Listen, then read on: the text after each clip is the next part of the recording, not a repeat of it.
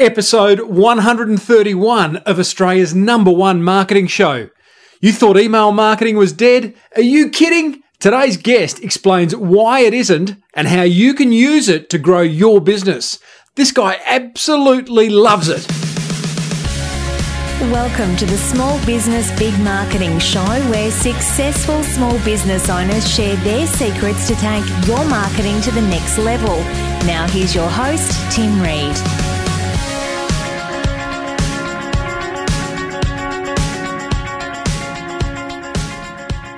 G'day everyone and welcome back to the Small Business Big Marketing Show. I am your host, Timbo Reid. You right there, much more importantly, are a motivated small business owner who wants to crank out some great marketing and grow their business.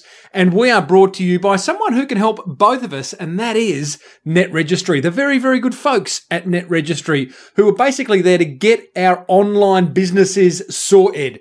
Domain name registration, website hosting, website design and development, pay-per-click advertising, you name it. They are there to help get your online marketing sorted. Go and make contact with them through the smallbusinessbigmarketing.com website. There is a Net Registry banner right there, or go directly. I don't care. netregistry.com.au. Big show today. Welcome everyone from the Flying Solo community too, because I know how much you loved last week's episode where I interviewed your fearless leader, Robert Gerish, about how on earth he built a community of 56,000 solopreneurs. No mean feat. And he took us behind the golden curtain as to how he did that. Is the golden curtain actually a phrase? I don't think it is, but it sounded good. Sounded a little bit naughty as well, but yeah, anyway, we'll leave that and move on. Hey, I'm off to Launceston tomorrow, down Tassie way, V8 supercars, as a guest, though, of Microsoft. So I get this email a couple of weeks ago that says, "Dear Timbo, as an authoritative voice on business in Australia, I wanted to touch base with you regarding an exciting opportunity." And it went on to say, "We'd like you to be our guest at the V8 Supercars, where Microsoft are going to launch this thing called Office 365. And the V8 Supercar teams are using it, and we're going to learn all about how to do it." What I think's really interesting is they're inviting podcasters, they're inviting bloggers, as well as the general broader media. Hallelujah, we have been recognized. This content marketing stuff works. I'm really looking forward to it. I'm looking forward to sharing some of the insights as to how they go about marketing. Possibly may get an interview with a Microsoft marketing person, sponsorship person, and or a V8 supercar sponsorship person, because I think we can always learn from the top end of town as well, us small business owners, in regards to marketing. So a little bit more on that in episodes to come. I head down there tomorrow. Guys, thank you so much for joining the Small Business Big Marketing Forum. Those of you who have, there's some great discussion. I just love the fact, I think I'll probably put together a dedicated episode about some of the stuff that we're talking about in there, because look, it's just a lot of fun connecting with you, the listeners, on a daily basis. I'm in there every day. There's been discussion around QR codes. People are sharing productivity tools that they use to get their marketing cranked. I give a lot of feedback. People are saying, "Hey, what do you think about this website page or this brochure or this ad?" And I record little short videos providing feedback on that. Other listeners, other members are providing feedback to other members' marketing as well. Just a lot of good discussion. Guys, it's 49 big ones, hey? More expensive than a cup of coffee, cheaper than a slab of beer. It's 49 big ones a month, and you can go and join by visiting smallbusinessbigmarketing.com and clicking on the forum button or the products page, and you will be connected immediately. Now, today's guest, the big topic that is hot. Email marketing. I'll tell you why it's hot, because when I said I was interviewing one of Australia's leading email marketing experts, I put it on my Facebook, on the show's Facebook, on Twitter, on LinkedIn, and I got 30 plus responses with listeners suggesting questions that I should ask my guest. It's a hot topic. My guest is Shane Tilley. He is an email marketing expert. The way I found Shane was I kind of put it out there, and my old mate Lukey, remember Lukey from episode 1 to 80, it was the Timbo and Lukey show. Well, Lukey says, I said, Lukey, who's the email marketing guy going around? Because Lukey's in the know. He knows that type of stuff. He said, Shane. You got to talk to Shane. He used to be the marketing manager for SitePoint, which is a very large web and publishing community. They had a massive list, and Shane spent a great deal of his time perfecting the copy, the offers, the formats of the emails, everything email related. In fact, one of his Christmas campaigns generated about $500,000 in sales. Hello from one email. Happy days. I then contacted Shane. He says he's happy to come on the show. And he talks, and I said, okay, well, give me a little bit of a sense of your biography, Shane. And he says, okay, well, I actually partner with a small group of people to help turn their ideas into real online businesses. Now, the names he mentions, and I won't mention them because I don't know whether he wants me to, they are heavy hitters, guys. They are the Rolls Royce kind of on the online business community. Shane works with them across all facets of doing business online, but he says, my love for email is driven by the fact that it is still today the most powerful sales channel I can leverage in every single product launch and campaign he does by a long way, ! Shane loves email marketing. Let me tell you, he loves it. He gets excited by it. He gets as excited about email marketing as I do about this show, Small Business Big Marketing, and helping you improve your marketing. So this is a good thing. This is a marriage made in heaven. Here's some of the stuff that Shane and I cover in this interview, which goes for about 55 minutes, guys. I'm sorry, but it's just dripping with marketing gold. I know you're going to love it. I know it's long, but hey, you know, there is that pause button. But we cover why is email marketing still valid? Why do businesses get it wrong? Why do so many businesses get it wrong? Is it suited to particular types of businesses? What are the must-haves in order to have a successful email marketing campaign? How do you build a list? And then the gold, guys. He breaks down an email. He talks about compelling headlines, the content within the email. Should it be long or short or whatever it should be? HTML versus text. How many topics? How many links? What the layout looks like? Video, audio, frequency. Oh man, we cover some serious email marketing ground. So I would really suggest that you get a pen and paper ready. Probably a stiff drink too, because there is a lot of information here. I will see you on the other side. Here is a guy who is in love with email marketing, Shane Tilley. Oh, sorry, not just yet. By the way, Shane is going to answer every listener question he didn't answer in this interview. He is going to answer, and I'm going to put it into the Small Business Big Marketing Forum. Plus, he has offered to have a look over my shoulder at the Small Business Big Marketing's approach to email marketing and give me some advice and tips and tricks, which I'm going to record like I did with the Pinterest guy, Jason Miles. And that training is also going to appear in the Small Business Big Marketing Forum. Okay, I promise this time, here is Shane Tilley. Shane Tilley from ShaneTilley.com. Welcome to Small Business Big Marketing. Thanks, Tim. Great to be here. Now, mate, I'm going to start with the Captain Obvious question.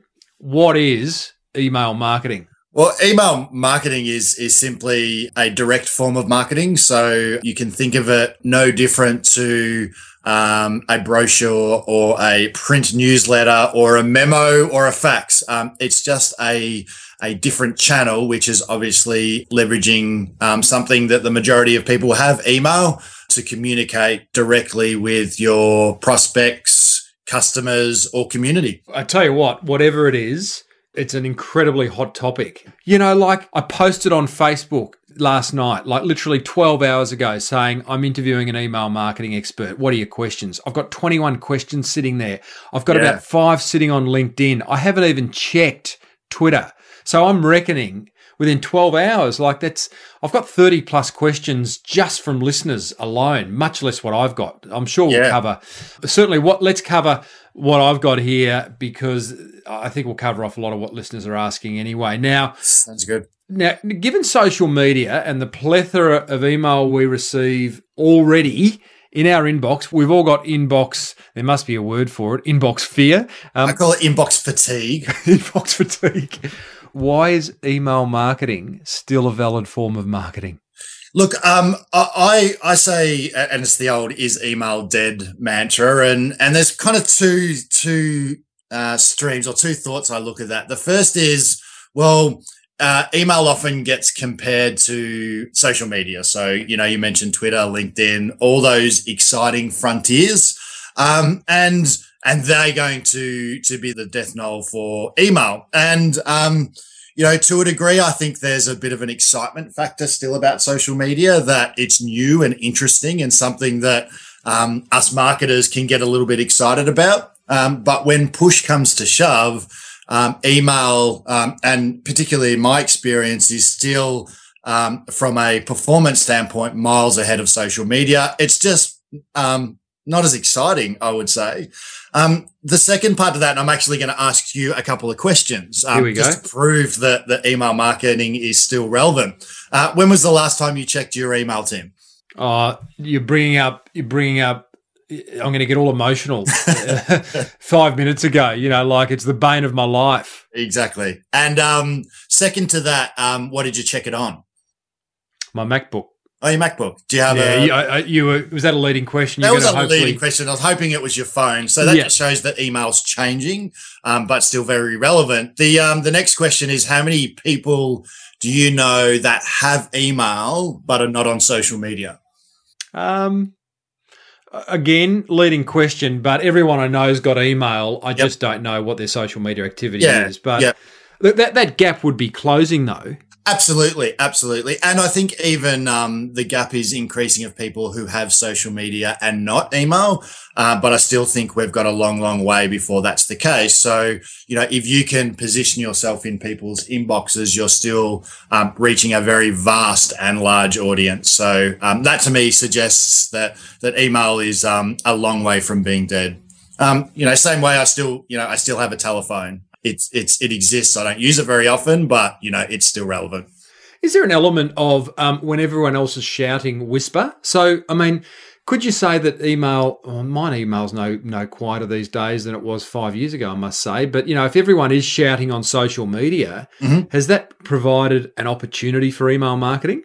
Yeah, and it's changed, I guess, the approach we take with email, and it's very much brought personalization to the forefront. So I've got a much more intimate relationship potential with you in the inbox, because it's typically where you have longer conversations, and they're not, you know, a whole bunch of people shouting and trying to, you know, be the center of attention. I can actually say, hey, Tim, we've just got this exciting piece of news that because you've done XYZ with us before, I thought you'd be really keen to know a bit more about, and here it is. That's much more intimate and personal than I can ever hope to achieve with something like Twitter or Facebook. In some ways you can, but it's a little bit more difficult. So it's interesting. I mean, I get that in a sense. I've never thought of email as intimate, although now that you've mentioned it, I could argue for that being the case. But Facebook's pretty, I suppose the word's engaging. Twitter's not engaging. Twitter's broadcast. You know, I don't know. Find me a Twitter expert, will you? But Facebook's engaging. It is conversational. I mean, to be able to... So that intimacy of email, tell me more about that. Yeah, so so Facebook, you said conversational, perfect way to describe that. But is it action orientated? So if I want to have a conversation that results in you doing something, is Facebook the best place for me to do that? Particularly if it's about buying something from me or transacting, where email I've got an ability to shape that into an action. I can give you a whole bunch of contextual information, then say, hey, would you like to do something? And I find that email is a little bit more powerful in that than perhaps Facebook. And don't get me wrong, I'm a big fan of Facebook, but I'll give you a bit of a story. It's actually quite relevant. It happened about 3:30 this morning. We launched a new product, a brand new product, and we had an email base of about 750,000. And we have a social media following across various channels of, I'd say, well over 500,000, sort of pushing that similar 750,000. And we shared the news of this new product with that audience. And 90+% of the activity that's come to that site has been driven from email, not from social media. Yeah, so I mean, they're real statistics that are still playing out as we speak. I've probably still got sales coming in, and I'd say 9 out of 10 of them are coming via email.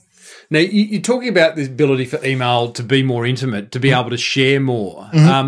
That's like a website. Like, for example, a website is a place where you can put the most amount of information about your business because by nature they're infinite. Yeah. Yep. And likewise, an email is potentially infinite. There's no limit to the amount of words, pictures, content you can put within an email. Yes. Yes, within reason. Within reason. With email providers, we'll put limits on what people can receive and send. So there is broader confinement. But but it doesn't make it. It doesn't mean you should, No. And you've still got to get people to open those emails and engage with them and react to them and do what you want to with them. So look, I guess that we'll talk about that. So interesting discussion. You still believe email is by far and away outstrips social media as a small business marketing tool. In fact, you'd go as far as to say that it's right up there as, kind of a leading marketing tool that if you get right, a small business can really benefit from. Absolutely. And it's about, direct impact to the bottom line as well. So social media is great for connecting, engaging, but when you need to pay the bills, that's where email is still a mile front in my mind. Okay.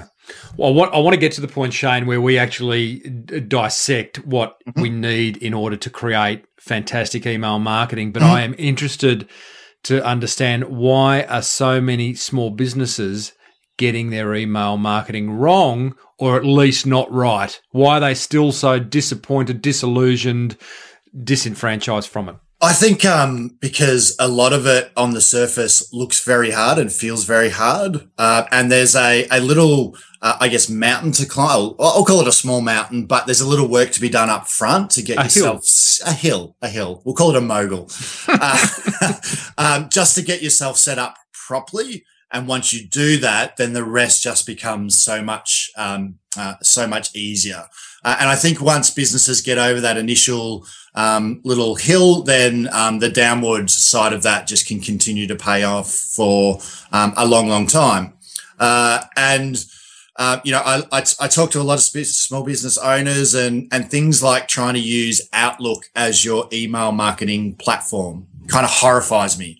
But I'd say more than you may suspect are still using that, because they might have started their email list with, 10, 20, 30 people. And over time that's grown to 50 and 100, and they're comfortable using Outlook as their email platform and haven't yet made that transition to something that's actually built for purpose. It's built to be an email marketing platform, and they don't cost the earth either.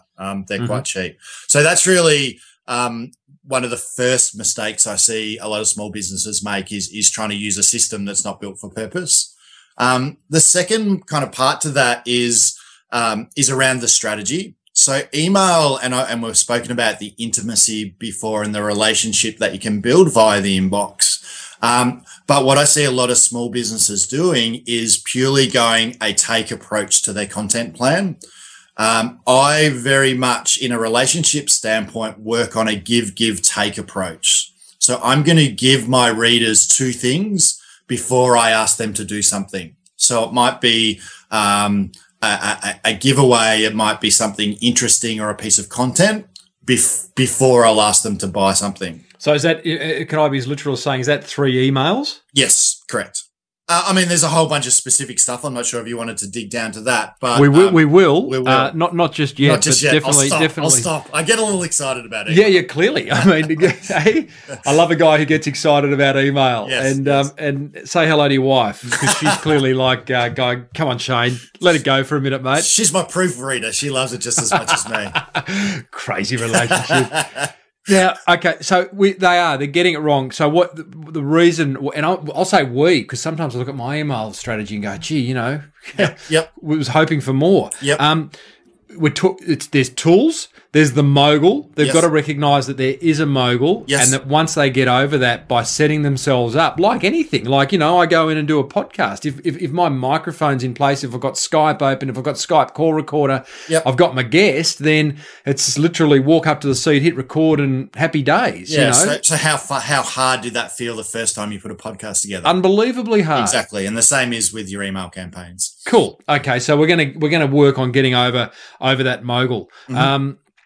Before we do that, let's just be clear: is email marketing suited to a particular type of business? You spend a lot of time in an online world. My listeners a lot of them are offline. You know, is it suited to any business? I think it's suited to every business, or I've yet to find one that we couldn't find some sort of value from running email marketing. And I'm going to tell you a very quick but very cool story about a butcher.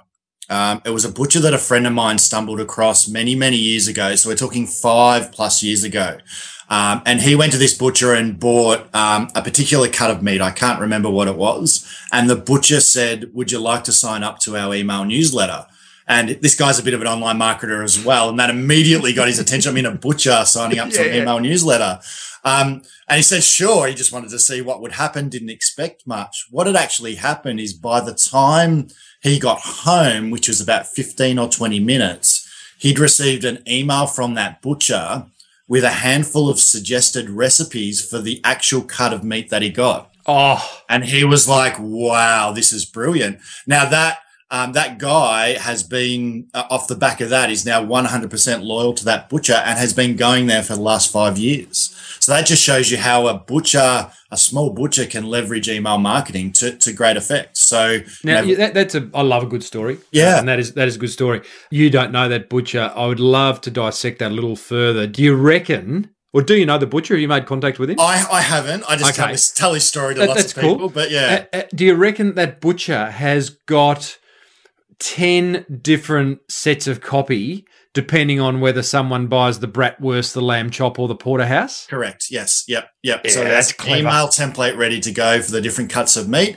Now, subsequent after that first initial personalized email, he rolled into the standard newsletter, which went to everyone. Mm-hmm. But just that very first introduction was completely relevant to what had just happened inside the butcher. Then I now wonder, how did that butcher come across that idea? Has he got a mate in marketing? Does he did he come up with the idea himself? I mean, it's brilliant. And it's the least, if you had said to me, what type of business would you least expect to have nailed email marketing? I'd go, clearly a butcher, Shane. Yeah, absolutely. I mean, it's a great example, but you can see it's a very simple but very effective execution from a very bricks and mortar business. So that's where I say, with a bit of thought, just about every business can get some value from some sort of email marketing. Okay, love it. All right, mate, the mogul's in front of us. In fact, I reckon you've underestimated. It's either a very big mogul or it's a bit of a run. Yep. But let's get over them because I think that is exciting. And clearly you're excited and you've got me excited. Good. So Okay.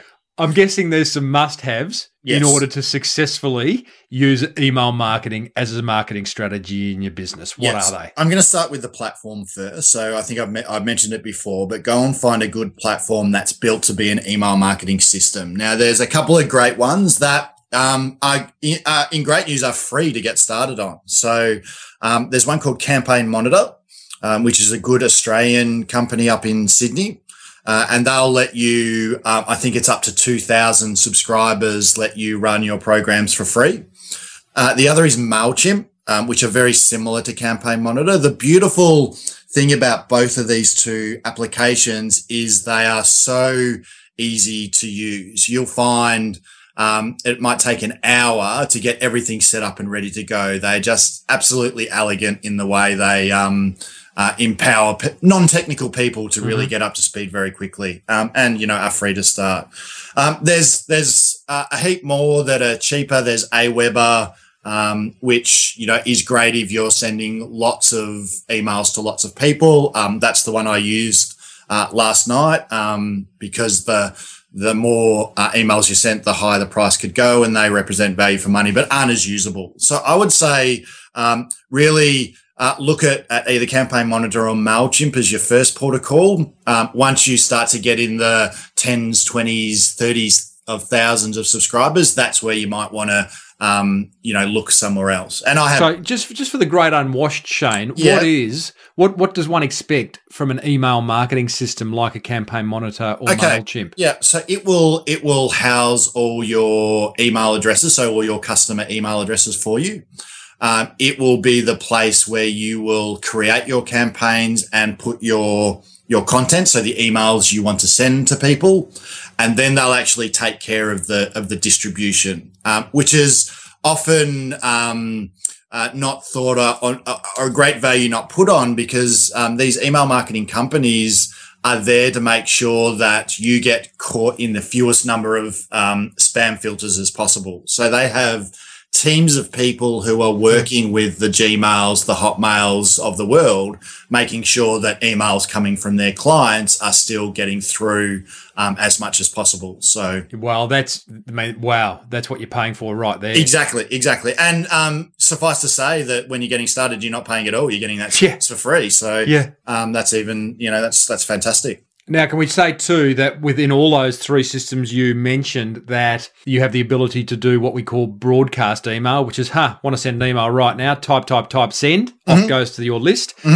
You also have the ability to schedule for emails to go out over the course of however long you choose. Weeks, days, weeks, years. Yeah, so I could, and you're getting into more the sophisticated level of email marketing there, but you can use what we call... I just didn't want you to get bored, mate. I know how much you love it, and I just wanted to sort of take you into the Lambo kind of area. Right. I'm going to pull you back quickly, though. Oh, damn it. Okay, so there's two advanced techniques. One is action-based response. So if I send you a newsletter about, let's use the butcher example, about different cuts of meat, and I see you click on the roast beef, I can very quickly, a day or two later, send you a special deal on roast beef because I know you like that.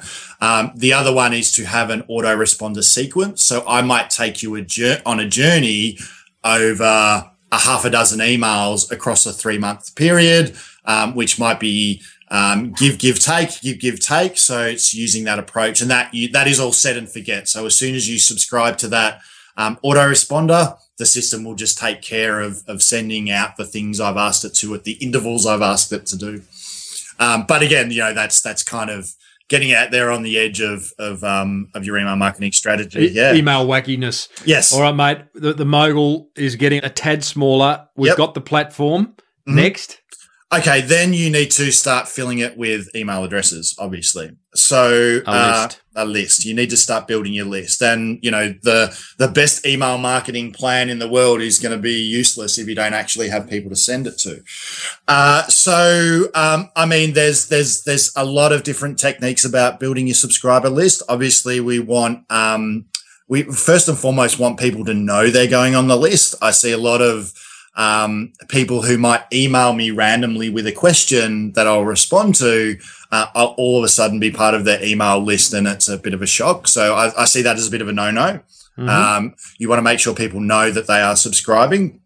And you can give them incentives to do so as well. So I'm sure a lot of your listeners have websites. Well, are you offering an incentive for someone to sign up to your newsletter, for example? Give them a reason to. They're not just going to do it because they feel like it. You actually have to encourage them somehow. So this is classic. So just so we're clear here, the emails, the email marketing system, like your Campaign Monitor, and this is where I do think it gets technical, and this is where I do think the small business owner kind of melts down and goes, okay, I see those forms on other people's websites that ask for my email address, and in exchange, they're going to give me something. So give, get. But geez, how do I get that form, and how do I set all that up?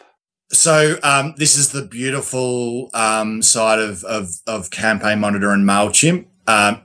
It's one sentence basically that you need to put on your website, and the rest all just happens magically. So it's if you can build a Word document, or you can do a spreadsheet, you can bug me. I'll just go heap for tiggy if you can't set up a form on your website. Heifer Tiki. Yeah. You've never heard that one? No, I haven't. It's a good one, though. The other thing you can do is, and this is an interesting site itself, is a site like Tweaky.com. So you can pay someone on Tweaky $40 and they'll probably do that all for you. Mm-hmm. What's Tweaky? It's a crowdsourced marketplace to get small changes done to your site. So clever. You might, I just want a subscriber box put here. You pay someone, maybe $40 and that'll all get just done for you, which is all managed by the Tweaky guys. TWEKY.com. Tweaky. Love it. Love a little website like that. Righto. Yeah. So, we've got the form. That's one way of building a list too, by the way. It's having the form on the website. It's, meeting people at a networking function, receiving a card saying, hey, do you mind if I put you on my list? All that stuff, yep. It's that entire address book in our Outlook or our Gmail. What about that? Can we pick that up? I mean, that's where you start to get a bit messy because you pick that up and drop it into Campaign Monitor. Yep. All of a sudden, a whole lot of people are going to get emails that may have not previously expected those emails, correct? Yeah, exactly. So that's where I say make sure people know that they're going on there. And you may even want to personally send them an invitation to your newsletter. It's like, hey, I just wanted to let you know I have this newsletter that I'd love you to be a part of. Click this link to either opt in or opt out. That might be, depending on what approach you wanted to take. So you can take your whole Outlook calendar, shoot them an email and say, we're starting this email newsletter or, whatever you're starting, and then, get them to opt in so they actually know. But absolutely. So, we need to probably, it's worth just touching on opt-ins as well. So we've got some spam rules in Australia that we need to abide by. So there's informed and explicit and implicit consent to be able to send people emails.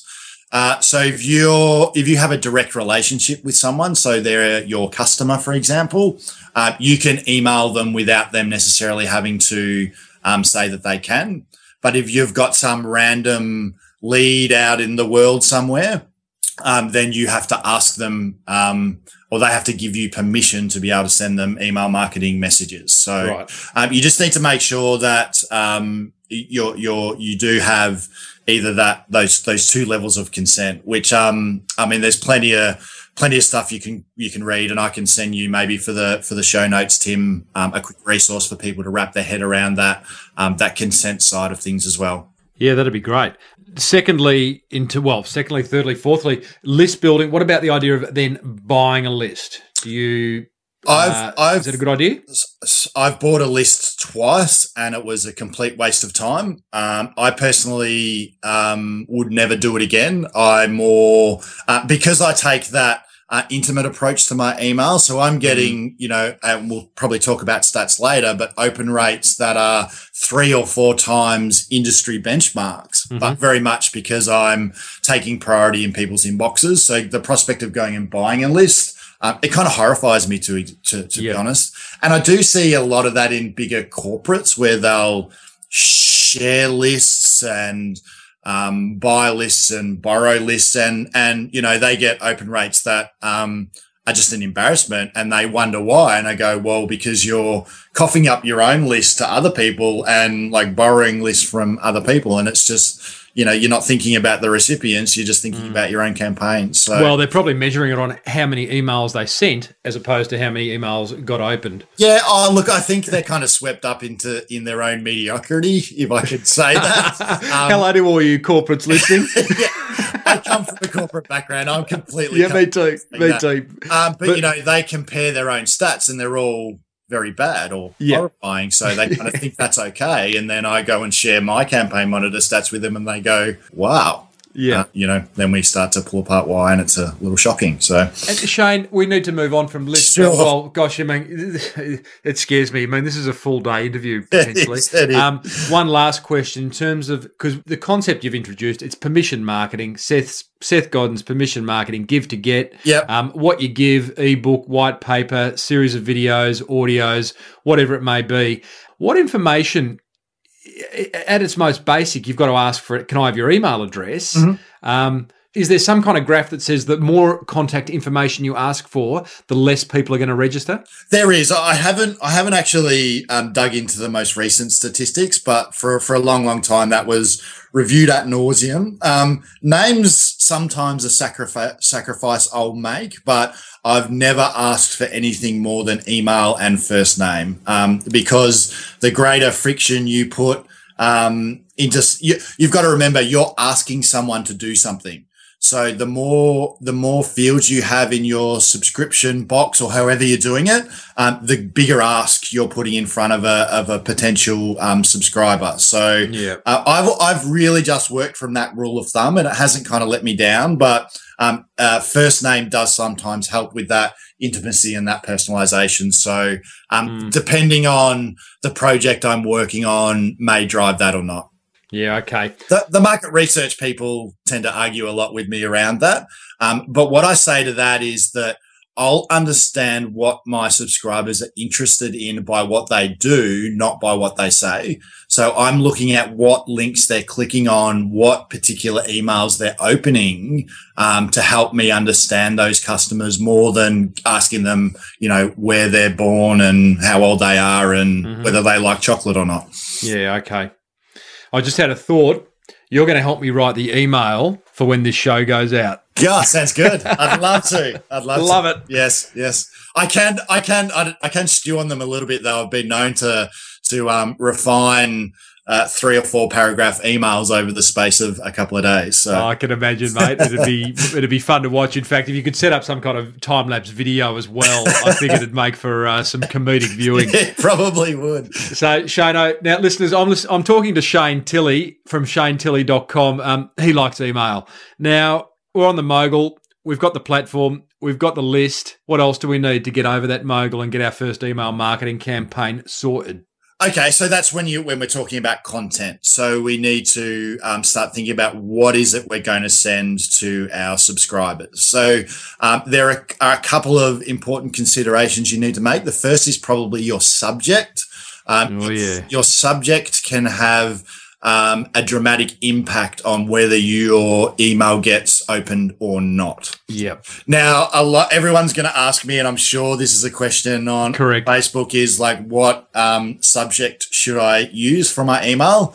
And I'm going to say you need to figure that out for yourself. But what you need to do is test and review. So you can in Campaign Monitor, for example, you can actually run a real-time test. So I can say, I've got my email. Here's my subject line A. Here's my subject line B.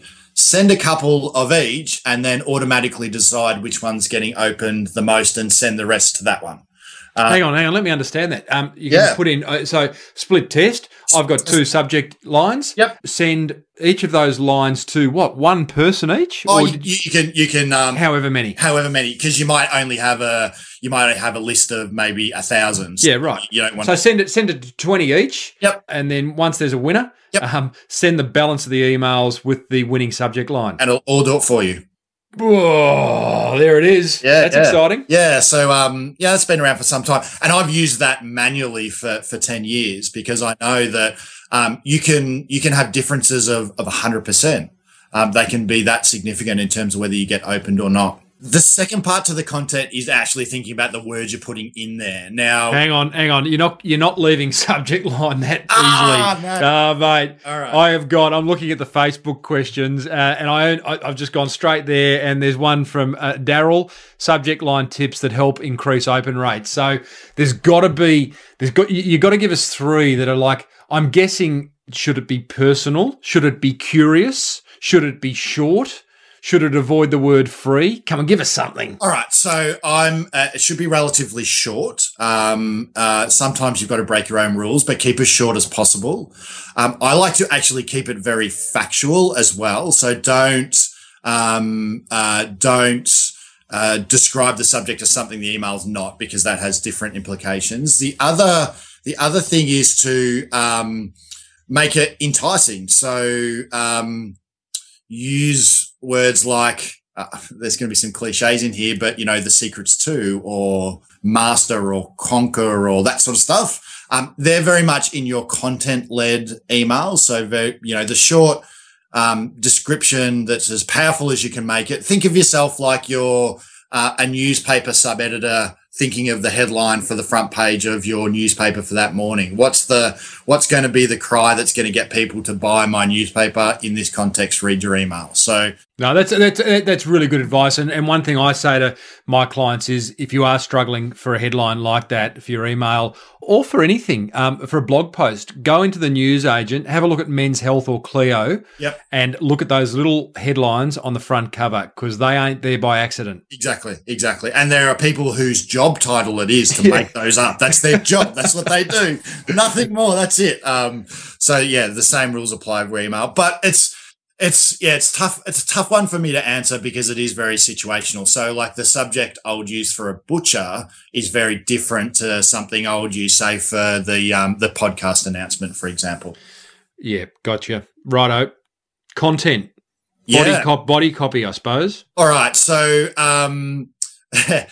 make it readable. Now, that's a sweeping statement, but you want to realize that the majority of people reading your email are going to skim read. They're going to read the headlines, they're going to read the bullet points, and then they're going to make a decision whether they're interested or not. So don't put huge chunks of text in your email unless you know this is going to an audience that, are book nerds and like to read, for example. So keep it as short as you possibly can to communicate what it is you need to. And you might have just a call to action is to read more on the site. That might be simply, we've just released this great white paper on how to record great audio for your next podcast with some mind-blowing factoids that you probably haven't realized were possible. If you'd like to learn more, click here. So that shifts them to your website to get them to read. So, keep it very short and to the point.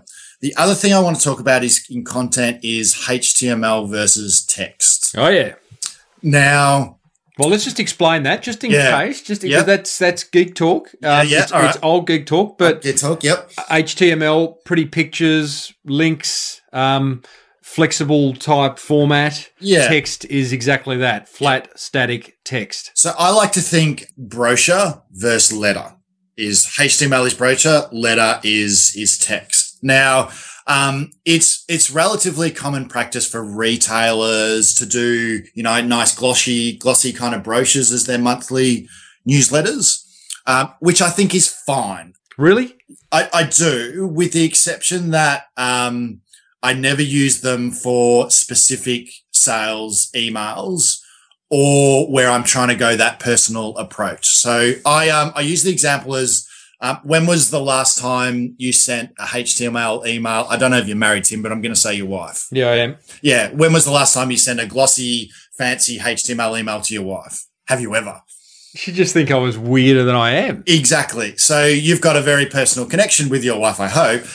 So you send her plain text, you send her letters. So if I'm a business trying to replicate even a fraction of what you have with your wife, sending you this glossy, shiny, magazine-y, billboardy thing is not going to get that connection. So if I send you a personal letter and go, hey, Tim, super excited about this email marketing stuff. Like, you got to get on board. It's like fantastic. Check it out here. That's going to get much more cut through than, me doing like a nice box shot of something. And it's, So, I'm the guy that always challenges the necessity for HTML email and have been proven right more times than wrong when I've challenged people and say, do a HTML version and see what that does for your conversion rates. And it always wins. I can't help but think, and I haven't got any stats to back it up except my own personal consumer hat-on experience. Yep. And I can't help but think that these fancy e-newsletter type, brochure type emails we get are driven by the fact that the email program from the company that has sent me that email allows them to create these bright, shiny objects that the guy in the marketing department can go to his boss and go, have a look at this beautiful email newsletter I've just created. Doesn't it look like a magazine? I could not agree with you anymore, Tim. That's pretty much spot on. This is an email loving. I didn't expect it because I'm not the kind of rational marketing guy like you. And, you might have changed me. It's because you can, not because you should. And that's correct. Right. Yeah, exactly. So now HTML still can look like a letter. Like the emails that I send from Small Business Big Marketing headquarters are HTML, but it's just text with links. Yes. And that's a fine compromise. I think it's called rich text is the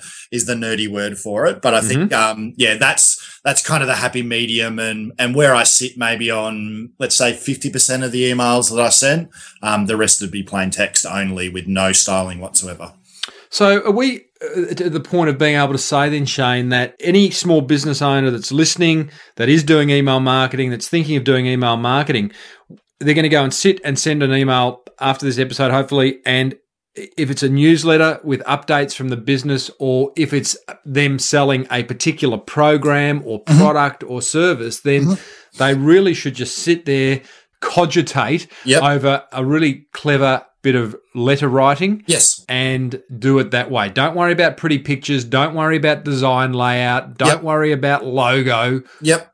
Just send me it. So I would say everyone who's giving this a go, just imagine you're writing a letter to Tim. He's the only person that's going to receive that letter, and you are writing an email to him. Write it in your own email system before you bring it into something like Campaign Monitor if you want, but just pretend and imagine that you're writing to Tim. And when you say Tim, I actually, you don't mean literally me, but you mean, I always say to people, write your marketing as if you're writing to I call them your best mate, but your ideal customer. Exactly.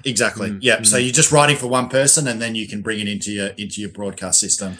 Yeah. Now, with the content, am I right in saying that you want that email opened and then you want people to click on a link in that email and get them off to your website as soon as humanly possible? In most cases, in 95% of cases, Okay, we'll stick with that. I might be building in this is more in the complex form. I might be building you up for something. So I just might be sending you tidbits to kind of get you excited. I'm not ready to ask you to do anything yet. I just want you on board. So when I do ask you, it's kind of a no-brainer. That's more kind of that autoresponder, that elongated kind of sales funnel process. But for the most part, starting out, it's just either get them on the site to give them more value, or get them on the site to get them to do something for you. Okay, so if it is an email newsletter format that the people are sending, the email should really say, hey guys, here's what's happening in the business that's of benefit to you, and list the 3 or 4 or 5 topics that you're going to cover in that newsletter. Yep. Click here to read all about it, and head off to one page on your website where you cover all those topics. Exactly. Yep. That's what I would do. So you touched on something that I'll just grab of benefit to your reader. So you've got to remember that you're giving value to your reader. So make sure it is stuff that's of benefit to them. I don't think they want to care about how excited you are about the shiny new purple reception desk you've got. Well, some people would, but here's a great new addition to our product that we thought you might be keen to understand a little more about. So it's a benefit and value to your reader, not yourself. Yeah, good point. That shiny purple reception desk. Oh, gee, it's a distraction. It is. Now, okay, so we've got them to the website. Now, the other thing I dropped previously was that notion of a number of topics within the email. Would I be fair to say that you're better off sticking to one message per email? Yes, I particularly in sales email, I tend to focus on just one product. If it's to buy something, it's like buy this one thingy. I'm not going to confuse you with a million different things. What I will use multi-topic email for, though, is to understand what you're interested in. So say I'm selling TVs. I'm gonna before I ask you to buy a TV, I'm gonna send you some content which is all about Jamungo flat screen TVs, or it might be TV screens for my car. It might, there'll be a bunch of different topics. I will then go, Tim, what did you click? Okay, you clicked the more information about TVs in your car. So I know that's what you're interested in. So a week later, I'm going to send you a special deal on a particular new model TV for your car. So I'm actually using those grouped posts to understand a little bit more about what you're interested in. And then when I ask you to buy something, I'm asking you to buy one thing, not one of 20. So that's the approach I take with that. All right. Shane, what about in terms of body copy or content, video or audio within the email? I have actually never sent video or audio in an email.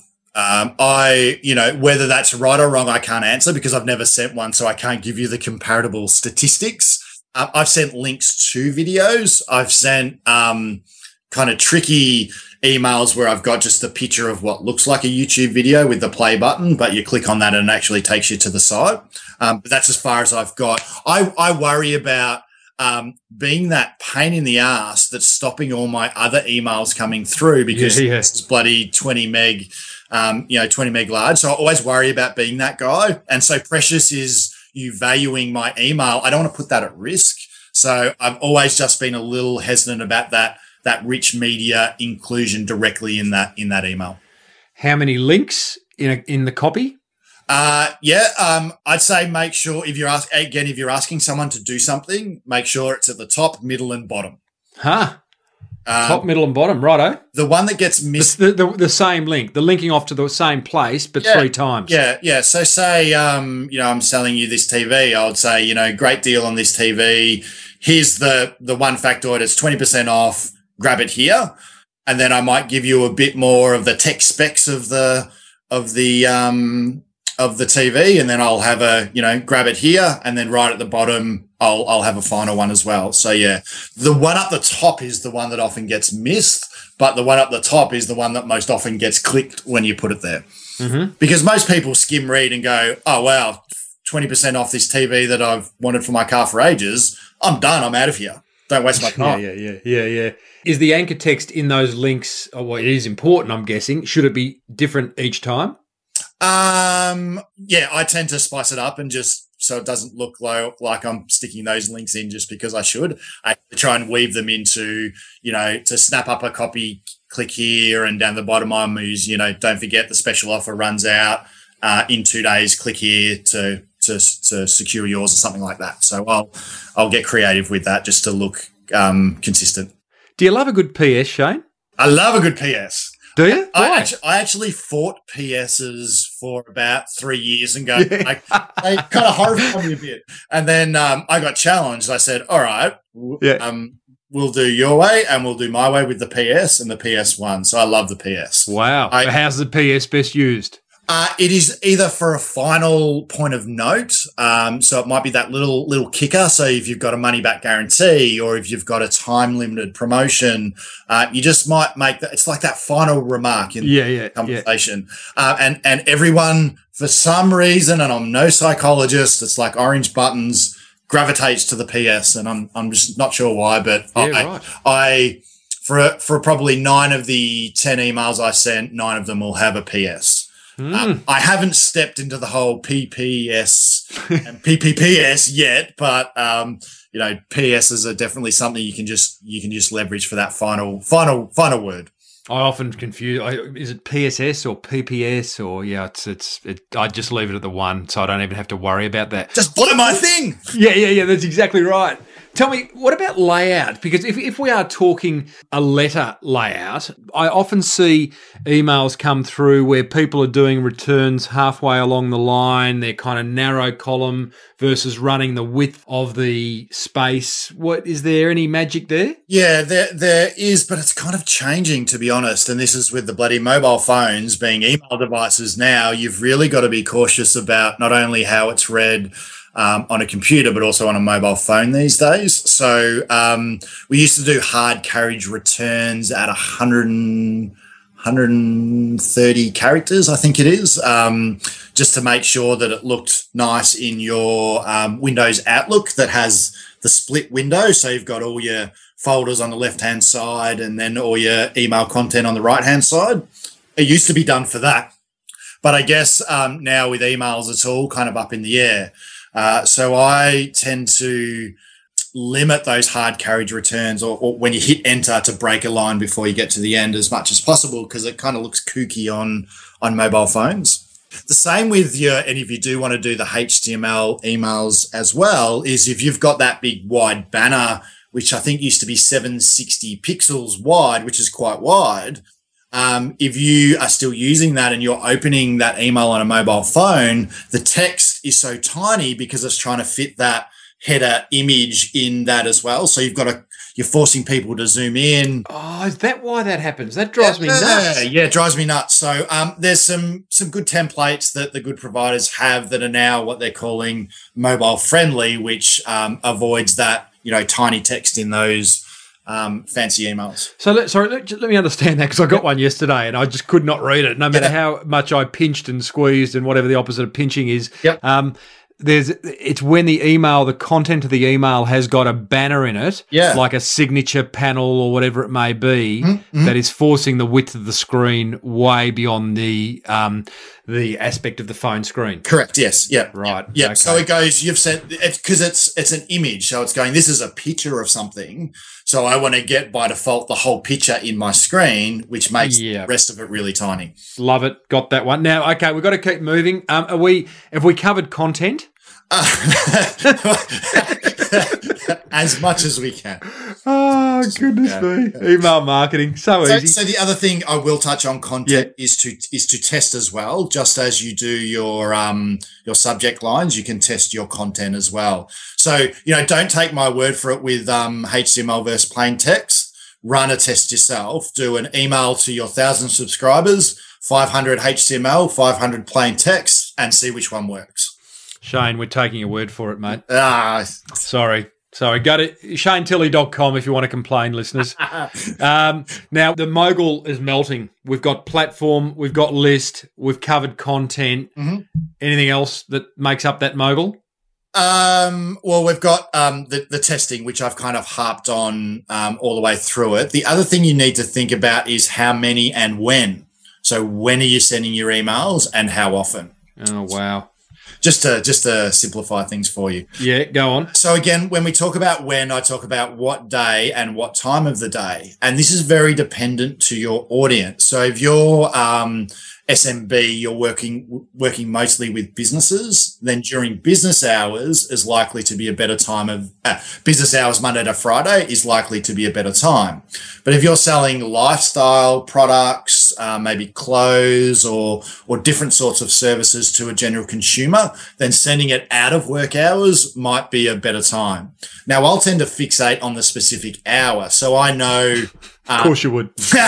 I know if I've got a product that there's a high density of mums, for example, I won't send it between school pickup hours. So I won't send it between sort of 3 to 6. I'll more introduce that at 7 p.m. or at sort of 11 a.m. when, the kids are at school. So I've really got to think about who are my readers and when is the best time and day of the week to be sending them the email. Now, that's based on the assumption that you're sending an email and hoping they open it immediately. But email stacks up. So what's the problem with sending an email anytime, knowing that it's going to sit in the inbox until they next log in? So I'm trying to time it when they're most likely to have just logged in, because I want to be at the top of the pile. If I'm at the bottom of the pile, then I'm likely to get deleted fairly quickly. But I'm the first one, when you've got all this energy to check your inbox, that's where I want to be. So that's where timing's important.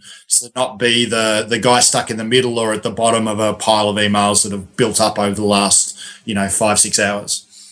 So B2B during business hours, Monday to Friday, B2C out of hours, but not necessarily. You need to play around B2C. B2C is a little more unique to the product, and you play with different times. You figure it out over time. I also challenge that too, because I just find like the idea of timing emails is just like, wow, it's fraught with danger, and like it's such a general thing. I mean, not everyone's the same, but everyone's checking their emails so often these days, in and out of hours. Does it really matter? If I'm asking you to buy something or do something, then it does matter, because I need you to be in a position to buy something. If I'm sending you hey, this cool new widget is awesome and it's 50% off, go and get it now. Some people are very comfortable at buying things through their mobile phones. You probably are, but a lot of people still aren't. So they're going to want to receive that email when they're sitting down in front of their computer and can go and do that then and there. Yep. I'm happy to accept any challenge on that, because what I say to everyone is you need to experiment with different times and find what works for you. But I do know that there are nuances and they can have an impact to your overall result. Yeah. Okay. All right. How often? People say, how often should you send out a podcast episode? My answer to that is, well, set an expectation with your audience and meet it. That's how often. So if you're going to do a podcast episode a month, let people know it's going to come out a month. For me, my show comes out every Tuesday. Yep. And there's an expectation. So is there really a number that you can put to it? A frequency? So with the right expectations, how often? You've just answered that question beautifully. With one caveat is don't leave your gaps too wide. So a month is probably the longest I would like to go without just touching base with your customers, because they'll forget and they'll get distracted. So if you're emailing once every 3 months, I'd be pretty sure that a lot of them, that email that comes once every 3 months is kind of out of the blue, and they go, who the hell is this company and when did I sign up to their newsletter? So if you're going at least once a month, you're reminding them, if they're not even reading them, that you're around and they know who you are. So don't leave the gaps too wide, or people will consider you to be a spammer. Yeah, that's fair enough. Yeah, fair enough. But I've got sites that I email people every day. I've got sites that I email once a week, twice a week. So there's no hard and fast rule. But as you said perfectly, as long as you set the expectations right. What's with? No need to go into detail on a site that has a daily email, but that's a lot. That's a lot. What's the question there? The question is, how do you avoid unsubscription? Well, that's actually a daily deal site for photographers. So people signing up for it, and the expectations are right. Yeah. So that's why that's fine. So that's probably the only one that I do daily. There's some great examples that I was even hearing on the radio about programs that run daily. So you might sign up for a daily tip on how to be better with your time management. And each day you'll get an email, which is purely just a little tip for you to read, to go, well, try this technique. I guarantee you at the end of that, let's say it's a 3-week program, you're going to get an email that says, how about you buy this product? Yeah. But that's an example of when a daily email might work in a different context as well. All about expectations. Yes. Shane, where are we at, mate? Are we over the mogul? We are over the mogul.